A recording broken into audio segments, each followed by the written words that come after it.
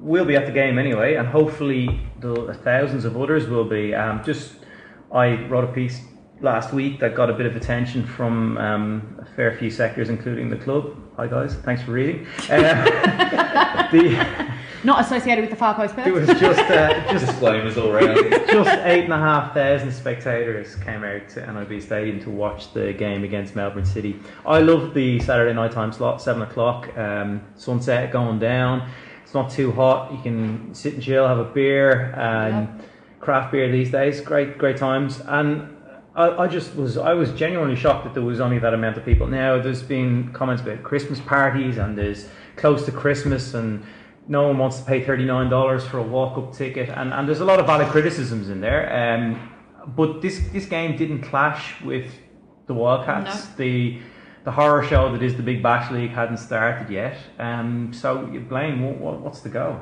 I couldn't tell you, mate. I'm a little bit dumbfounded myself, and that's why I've kind of shared your article and asked questions myself around the place.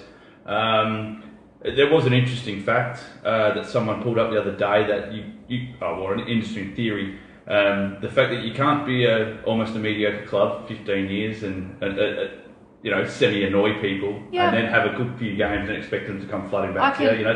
It's a bit like going back to an ex-girlfriend who's cheated on you a couple of times. Do you know what I mean? I understand that sentiment, but this is not the first.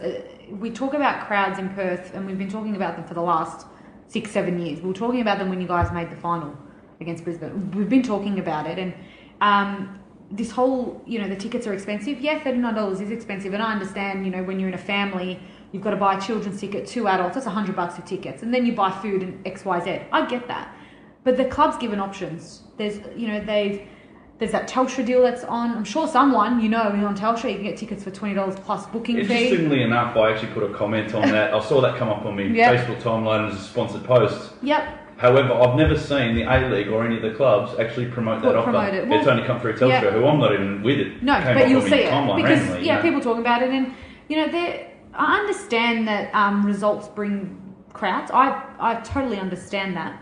But, as, for myself, coming from, Victory being so successful, if we have a shit game, if we hit 15,000, we're disappointed that 15,000 people have come to a game. 8,000 going from the 10-4, whatever it was you had 2 weeks prior to that, that's a 2,000 person drop, and people going Christmas parties and blah, blah, blah. The Wildcats got 13,000 to their game. And I understand they've been successful and people keep drumming that in my ear, but the players are playing good football. Take it from someone who's not a Perth Glory supporter. I'm still going, and not just because I have to go, because really I don't have to. I'm going because I'm enjoying what I'm seeing. And if people give it the opportunity to go and watch and see what they wanted, a new coach, they got it. They wanted new players, they got it. They wanted Tony to open his checkbook, they've got it. It's all happening. They're taking the steps. Give them the opportunity to show you what they're all about. Give them the opportunity for you to see the football that they're playing. That's all it comes down to. You can all whinge about, how much it costs. Don't bring your kids. Just you go for now, or one child and one adult go. I don't know. I'm a mother. I know the expenses of having a family. But the minute we can buy my son a membership, I'm telling you, my husband will be spending $500-600 to have him sitting in that gold member stand for no reason, knowing he's not going to understand a thing about football. So just get out there and support the team, because you support them, revenue comes, and bigger things can happen for the club and it can proceed. That's what it's all about. So that's what I've got to say. That's a nice little rant. Thank you. That. It really agitates me, so there you go. I think I do understand some of the legacy issues that people have, but there has to be a statute of limitations on that as well, that it gets to a point where you see there's change and you draw a line in the sand and you go, absolutely, right, I'm going to go along and support the team, because look, we're top of the ladder. As I mentioned, getting the home final would be a big thing, because Perth craves marquee events, marquee games. It's a city of event junkies. If there's something big on and it's a once-off, people will go along because it's big and it's a once-off. Having a home final here would be great. Having a grand final here would be amazing, and we're on the right track for that at the moment. I guess it just needs a few more people to help the team along the way. The players say it themselves, it gives them that a little bit extra when they've got the shed pumping and they've got people around the stadium backing them. And look, it's a few days before Christmas, so yeah, people have stuff on, but it's also Friday night at 6 o'clock. Kids are off school.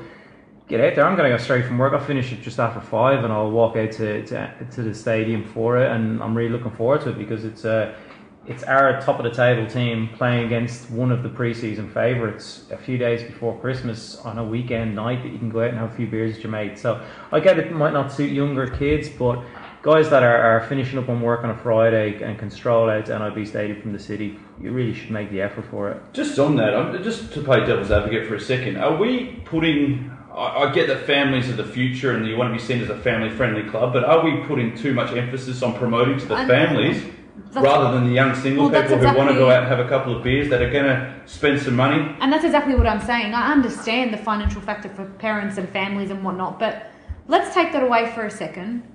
There's whatever the population is and all the football fans and all the people who are playing the NPL and, you know, like yourself, Neil, and myself, like, they don't need to, you know what I mean? And I mean this with no disrespect to Central Coast, but they're not having the best games and they're not winning.